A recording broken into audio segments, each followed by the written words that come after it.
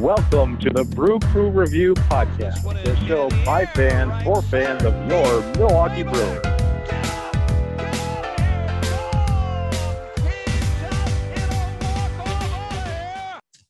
All right, Brewer fans, welcome to Brew Crew Review Podcast with Vince and Craig joining you here today. And after several dark months here in the Brewers' history, as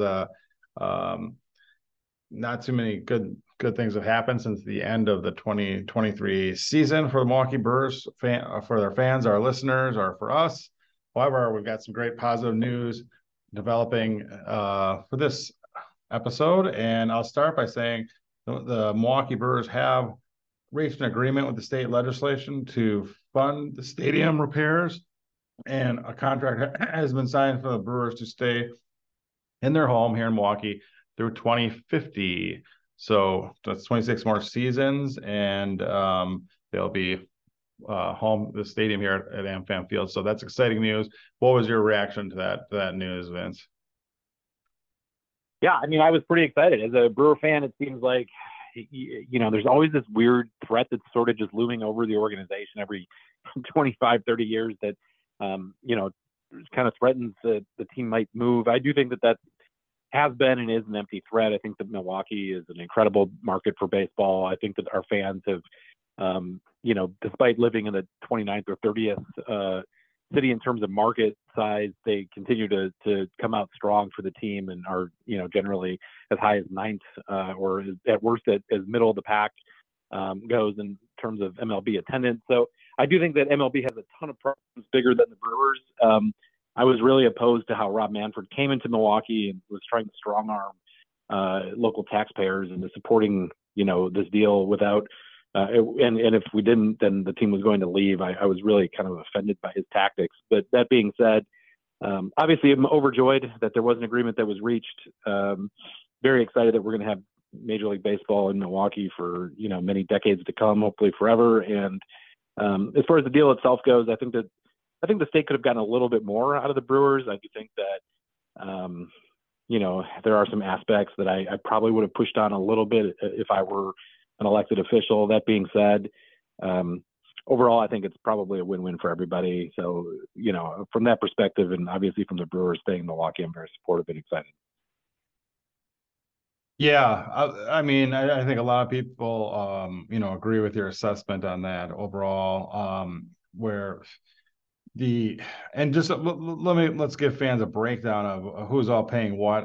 It was been reported that in order for the Brewers to stay in a long-term deal here at AmFam Field, that formerly Miller Park they were going to have over $600 million worth of repairs in the coming years, and someone would have to pay for that. And basically, first of all, the number was kind of astounding to me, because I believe Miller Park itself cost, now this is over 20 years ago, obviously, but only cost less than $300 million, if I remember correctly. So to have the repairs cost double that, I don't really totally understand, or the maintenance or whatnot. But apparently so here's a breakdown of what was actually in the final deal. $411 million will be paid from the state, 135 will be paid from the city and county of Milwaukee, and 100 million will be a commitment from the Milwaukee Brewers. So that got them to the numbers that they needed. So I think it was something that came together where everyone pitched in what everyone considered, at least to get this deal to happen, a somewhat fair deal. And again, I don't disagree with the fact that this is kind of something that shouldn't be burdened on the taxpayers. You've got billionaire owners coming into major league cities and demanding stadiums be built, repairs be done, all this stuff. And I understand the circumstances or whatnot. And I'm, as a Brewer fan, and obviously a lifelong Milwaukee Brewer fan, this is outstanding news, because 2050, that's going to take most of us, or maybe not our younger listeners, but most of us into our senior years, so that knowing that baseball will be in Milwaukee for the majority of our lifetimes is something that's worth celebrating for sure. Yeah, I mean, on a practical level, that's very true. It is exciting, and it is good that it didn't get to the point where, Craig, I know that you and I are both old enough to remember this, but as a Brewer fan in the mid 1990s, things got very scary in terms of the potential for the team leaving, and there were very contentious debates that took place at that time in the Wisconsin state legislature that were literally going down to the last minute, that saved the team by one vote. So the fact that we didn't let it get to that point this time around is very good. So I am excited, that we kind of avoided some of that political acrimony and we're able to solve this. I guess my biggest regret is just that I wish that there was a few more perks out there for Brewer fans themselves, the people who just like to go to games. And I know that there's been a 5-county half price discount week or whatever for years now since the construction of Miller Park, and that's great. But I do wish that there were some things in place that the state would have mandated, basically, that said, hey, you're receiving public money, you have to, maybe spend a certain percentage of your revenues on player personnel, or let's at least see the books. Like, the public still hasn't seen the books of the Brewers, so we really don't know what type of revenue we're even talking about at this point on an annual basis. So I think I would have tried to put some of those protection measures in for the public that would have looked at it maybe from a fan's perspective and spoke up for that. So again, that being said, I'm happy overall, obviously, that the team is going to be in Milwaukee for decades to come and hopefully longer. At that point, maybe we'll be the first game at the new stadium at that point, since we were all together at the first game at Miller Park. Yeah, absolutely. So that's exciting news for Brewer fans. I know there was a little bit of worry, but I didn't feel like the concern level got very high. Like you said, mentioned the mid 90s when it literally came down to like one person changing their mind on a vote. One vote. Yeah. And that person got recalled from office, if you remember, Craig. Yep. That was very contentious down in Racine. And there was a state senator who did get recalled because of his vote to include Racine in the tax base for the new stadium.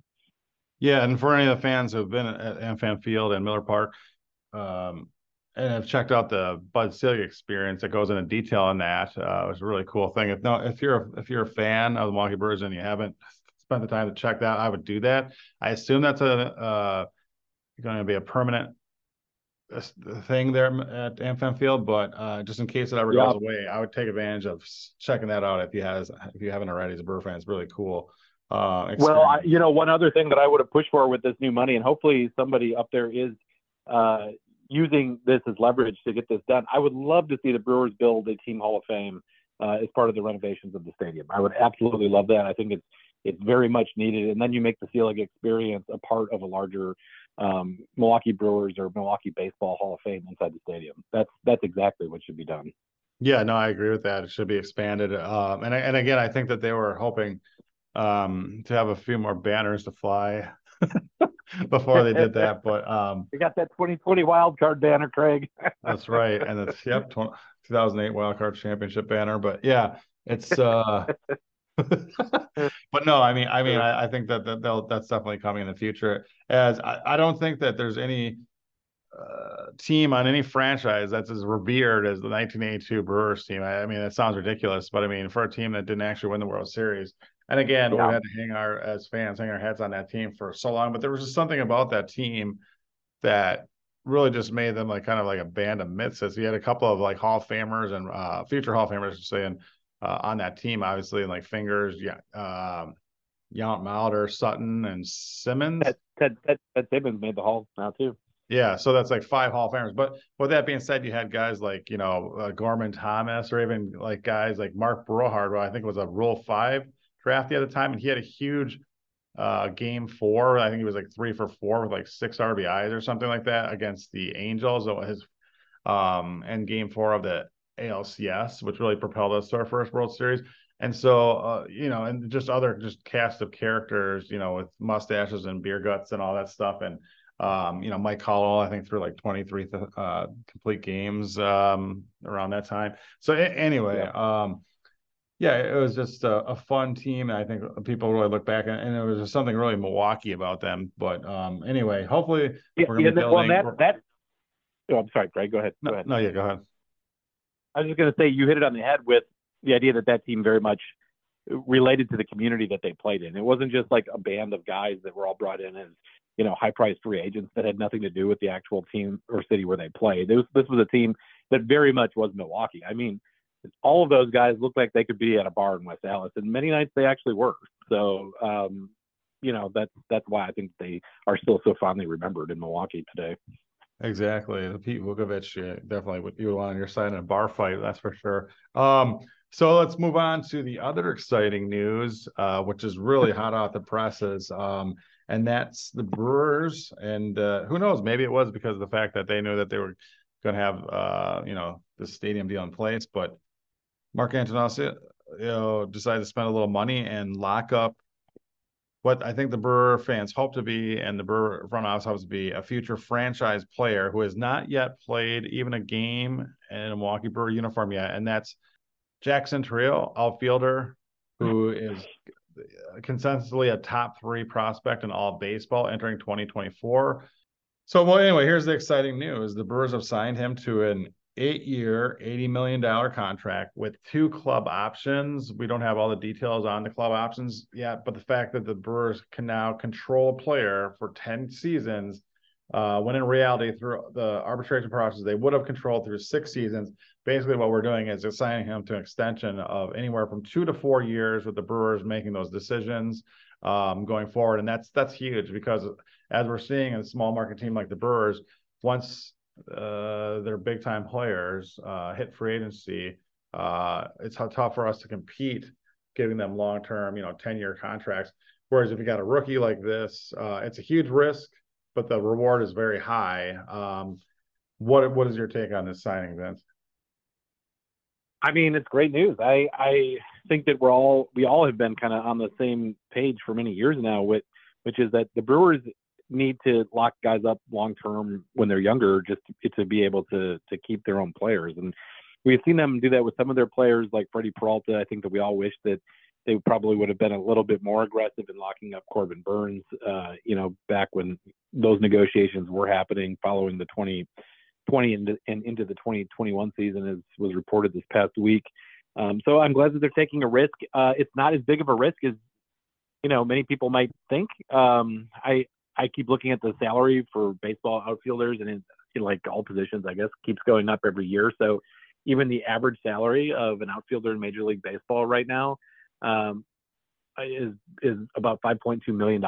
So to get a talent like Chourio could be, in which by all metrics he certainly is or is likely to be, I think is outstanding. And to have that team control is going to be not only great just because we have the team control, but I'm trying to think of what an average annual MLB outfielder salary is going to be by the time that this deal ends. And I think that we're going to be absolutely getting a steal of a deal by the end of this contract if Chourio stays healthy. Yeah, and actually, we should point out that it actually breaks the MLB record for the longest and I should say the highest paid out contract for anyone given to any player that's not ever appeared in the major leagues yet. And the previous record was 6-year, $50 million deal in 2020, given by the Chicago White Sox outfielder Luis Robert Jr. And so, I mean, this for a small market team like the Brewers to give out this record-breaking contract, I think, is huge. It also shows how much they really believe in Jackson Chourio as a future all-star level player, franchise type player. And again, this shows to me that Mark Antonelli values something as a businessman running this. He may not be all in it to for sure win a World Series, but he does want to have a marketable product every year and a competitive product every year. And this shows me that he really, the Yelich signing and this signing leads me to believe that he really feels that having a franchise player, at least one franchise player, is something that is very attractive to market your franchise. And I think that once, obviously Christian Yelich is not quite the player he was when we signed him to that contract as a franchise player coming off a almost MVP season and almost a second one. I think Jackson Chourio will fill that role of franchise player. At least that's the hopes. But with that being said, I think the majority of Brewer fans are very ecstatic about this. However, it does not come without risk. I mean, there's been plenty of players actually that have been given contracts and have not worked out. For instance, even former Brewer John Singleton was signed before his rookie year, 5 year, $16 million, or I'm sorry, 5 year, $10 million a year with the Astros, and he ended up being a huge bust. You've got Evan White, a first baseman for the Mariners, signed a 6 year, $24 million deal back in 2019. He was also a bust. You've got Scott Kingery, 6 years, $24 million in 2018 for the Phillies. He was a bust. All those players were in the top 30 overall prospects in Major League Baseball at the time of those signings, I believe. And then, of course, on the flip side of that, where you really get rewarded, are the examples of Ronald Acuna, who I think signed his big contract during his first month in the big leagues. He signed for 8 years, $100 million with the Braves. And obviously, he's hands down the best player in baseball, or at least the National League, as he just took home the MVP award. And then, but here's another example of risk. Wander Franco, 11 years, $180 million contract as a rookie with the Rays.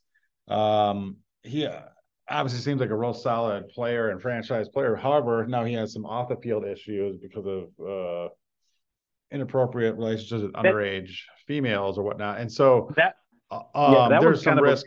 There's always off the field risk too. So I don't know. This is definitely something that I think it's the type of risk a small market team needs to make, and the reward just is too great to not go for it, I guess. Yeah. I think with Franco's contract, it's a little bit unique in the sense that if there is a legal problem, then the team isn't going to cover that, I don't think. So I think that there's, he'll be suspended at some point without pay, or there'll be some insurance policy that the team probably would have taken out on a contract like that, given a legal scenario. But to your point, though, there is risk on both sides. Chourio is risking giving up, multiple years where he could probably make more if his talent is at the level that we think it is. Then again, the Brewers are, taking a definite chance, and that they're going to be paying a guy, $10 million a year to potentially sit at home. I mean, we don't know. So I think that the risk is justifiable, and I think that both sides are giving up something here in order to maybe gain something big on both sides. So it's a bet that I would be willing to take if I was Mark Attanasio. And again, I hate to put it like this, but $80 million is kind of chump change for an MLB team over the course of 10 years, particularly when you look at what salaries will probably be by the time that this deal is done 10 years from now. Yeah, and like I said, the details have come out on the 2 option years, which I'm sure will probably be in excess of $15 or $20 million per year. But again, for this day's outfielder, and we're talking that's 8 or 10 years from now, 8 to 10 years from now, the salaries could probably be, for superstar players, probably be like 30 or 40 million per season. That's what I'm saying. Yeah, and we are getting confirmation from our anonymous source, Tom Carter, that it is going to be over $20 million on those team option years, just so you know, Craig. But that's coming from TC. Tom Carter. Yeah. He could get in trouble for giving us that information, though. So he said, as long as we just call him TC, we're good. So no one knows who we're really talking about, not anyone with a specific name, Tom or Carter. So okay. But no, also, very exciting. And what do you think this means for, I'm not sure if it's in his contract language, but I'm guessing he's definitely earmarked to be part of the 2024 Brewers outfield. What is your take? Do you think he'll start opening day on the roster? I do. And in fact, I don't know this for sure. And we did not get any confirmation on that from our anonymous source, but I do know that if I'm Chourio's camp, I'm definitely going to be putting that into these discussions. If not formally, I'm at least going to mention that. And I think that it would probably be something that the two sides have not only talked about, but essentially agreed to already, that Chourio is going to be on the opening day roster going forward for this year. So, which means that, he's going to get that much more big league service time. And I guess one of the things this does is it makes that clock not quite as relevant because you're locked in for 10 years either way. But I do think that Chourio's camp is going to want to get him as much exposure as possible, as early as possible. So they're going to probably have insisted that he's on the big league roster. And that's been done with contracts in the past. I know that Ricky Weeks had something in his contract that he signed with the Brewers after being drafted that made him come up for a couple of bats in 2003, probably a year before he's ready. I don't think he came back again until 2005. So there are things that can happen. Chourio has not spent much time at AAA. So, we'll see how he does, and it may take a little time to adjust to big league pitching. But that being said, it seems as though the Brewers are highly confident in their analytics department and the ability to kind of measure the talent level of the guys in our system, and obviously are very, very high on Jackson Chourio. So I'd be surprised if he was not on the team on opening day. Yeah, and we'll talk a little bit more at length at Trio in the next episodes, but I do have some reservations about how high his ceiling is. A lot of people are expecting him to turn into Ronald Acuna. I honestly think Ronald Acuna is like a once in a couple of generation type player. He's that good and like basically shoe-in Hall of Famer at this point. I think putting that much, I just don't feel like his ceiling is that high. However, I'm very confident he'll be a really all-star level everyday player at least. And so that's something, and definitely worth that contract. So it's very exciting times for Brewer fans. Also wanted to congratulate Devin Williams for winning a little hardware for the Milwaukee Brewers in the offseason here. He won the Trevor Hoffman NL Reliever of the Year award just yesterday. And that's the second time he's won that award in the last couple of years. So congratulations to him. Outstanding 2023 season. So yeah, that's a great point, Craig. It should also be mentioned that that is the seventh time that a Brewers reliever has won the award here from Scotty's interns in the history department. Devin Williams, Josh Hader, Raleigh Fingers, and John Axford are the four Brewers relievers to have won the award. And Josh Hader won 3 times, Devin twice, and then the other guys once each. All right. Well, it's very exciting. So congratulations to Devin. And like I said, hasn't been the greatest offseason up till now, but now with the hot stove season coming up, I guess we'll touch on this more next podcast. But what are your feelings given the fact that we no longer have Brandon Woodruff in our organization or Wade Miley?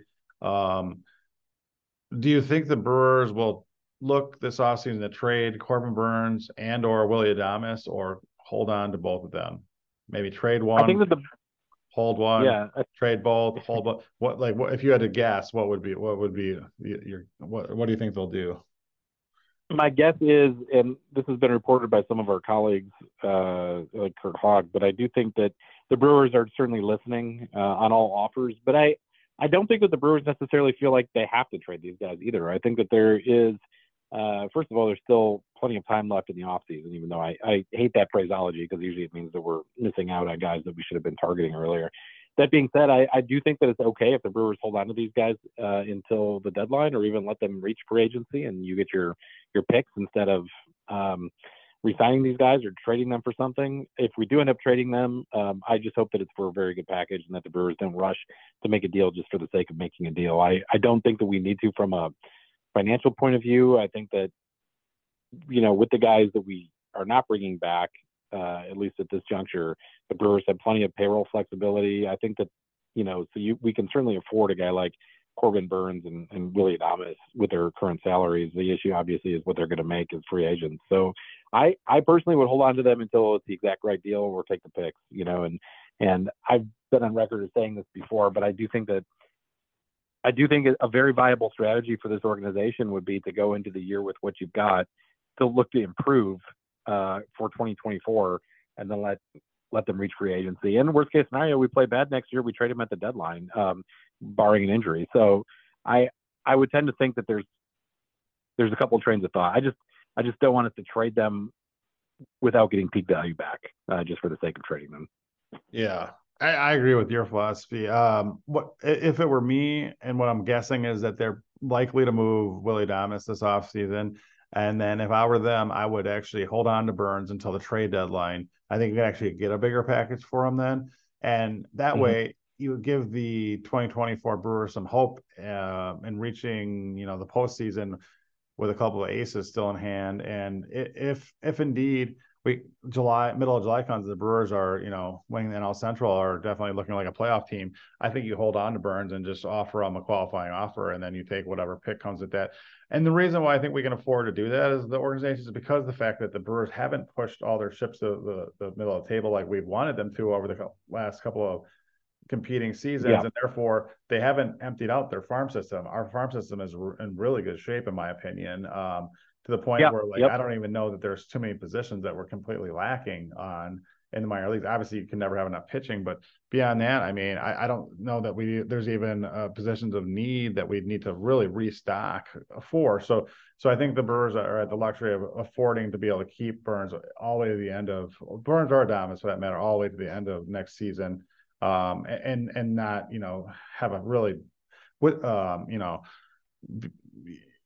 being left holding the bag, so to speak, and Yeah. like they just were with Woodruff. But I think with what happened with Woodruff, unfortunately, there's some risk involved. I think that they're seeing. I think waiting like they did on Woodruff, and no one would have expected this injury to happen, obviously, but you just never know. Sometimes you got to get what you can get when you can get it, so to speak. If the offer is so strong, it makes Yeah. sense for your long term health of your organization. That's fine. But that's my guess on what they'll do. But we shall see, I guess. Yeah, and I'm not opposed to them trading Burns if the right offer comes around. I just don't want them to feel like they have to do it, which is what ended up happening with Josh Hader, where I think that we took a lesser offer than we should have for the best reliever in baseball. And that's my concern with Burns too. I actually don't have a ton of faith in this front office to pull off trades under pressure for a variety of reasons, mostly given their deadline antics the last like 5 of the last 6 years. So what I do think could happen though is your scenario could definitely be true. You could slide if Adames is traded, and hopefully you can get a pretty good return for Adames at this point. He's a power hitting shortstop. You then could move Turang over to short, which is his natural position that he's played for most of his career, and then go out and get a second baseman and go from there. Maybe at that point you start looking at some longer term things. Do you sign Woodruff then to a 2-year deal? He's still out there on the market. Maybe he can come back in August and pair with Burns if you're being really optimistic. We'll see what Miley gets on the open market as far as offers go. But, I do think the Brewers have some hope in their younger guys and coming up through the starting pitching ranks, as you alluded to. I think that Ashby coming back from injury is exciting. I do think that we've got some depth with Robert Gasser in the minor leagues. I think, there are reasons for hope. And I just think that the Brewers need to not totally punt on this year and at least come up with a strategy that maintains both flexibility and the ability to bring in talent as needed. Absolutely. So I think that's kind of what their philosophy will be moving forward. So it's still exciting, as in spite of the setbacks, losing our franchise icon manager, and also losing Woodruff, and also dipping out of the playoffs after 2 games, and a season where I thought we had a strong enough team to make a deep run. Those are all disappointing things, but I think this episode, we're turning the page into 2024 and with plenty of excitement, and there can be nothing more exciting than having the Brewers locked in Milwaukee through 2050, and Jackson Chourio, a member of the Milwaukee Brewers for at least his first 10 seasons in the big leagues, most likely. So I'm going to even take one step further, Craig, and say I'm also excited at this point about Pat Murphy too. I'm actually very much have come to terms with the Craig Counsell era being over, and think that I was talking about this with a few people, including Scotty's interns, but I just think that if you're looking at Craig's track record here, he obviously was a great manager, is a great manager, but I also think that he is somebody that wasn't able to get this team over that line in the postseason. And there is something to the idea that maybe it's his leadership that wasn't able to carry that torch a little bit further. So, we might as well try something new at this point. We're left with no other choice because of Craig's, taking the money in Chicago. So at this point, I have not only come to terms with it, but I'm actually excited to see what a new voice in the dugout can do. And I think that Pat Murphy is probably a great fit for at least this iteration of the team for the next year or two. And even though Craig Counsell did not win an NL Manager of the Year award as a member of the Milwaukee Brewers, as I probably feel he should have, now this year I feel Pat Murphy will win NL Manager of the Year and Craig Counsell will not. So there we go. Maybe he'll be, maybe it'll actually be Murphy. That'll be the first Brewers manager to win the Manager of the Year award. How funny and fitting would that be? That'd be awesome. And that's what I'm expecting. So there's probably going to be a lot of player movement here in December. So I'm sure we'll have some more podcasts before our infamous Christmas episode coming up. Yeah. Christmas episode. And hey, Craig, let me just throw out there really quick. Don't forget to give us a follow. Brew Crew Review 1 on Twitter. We do most of our interacting with y'all on there. And then you can email Scotty. His email address is brewcrewreviewpodcasts with an S at gmail.com. I'm sure he will get back to your emails shortly. All right. Stay classy, Brewer fans, and go Brewers. Go Brewers. Thanks, Chad. Thanks, Scotty.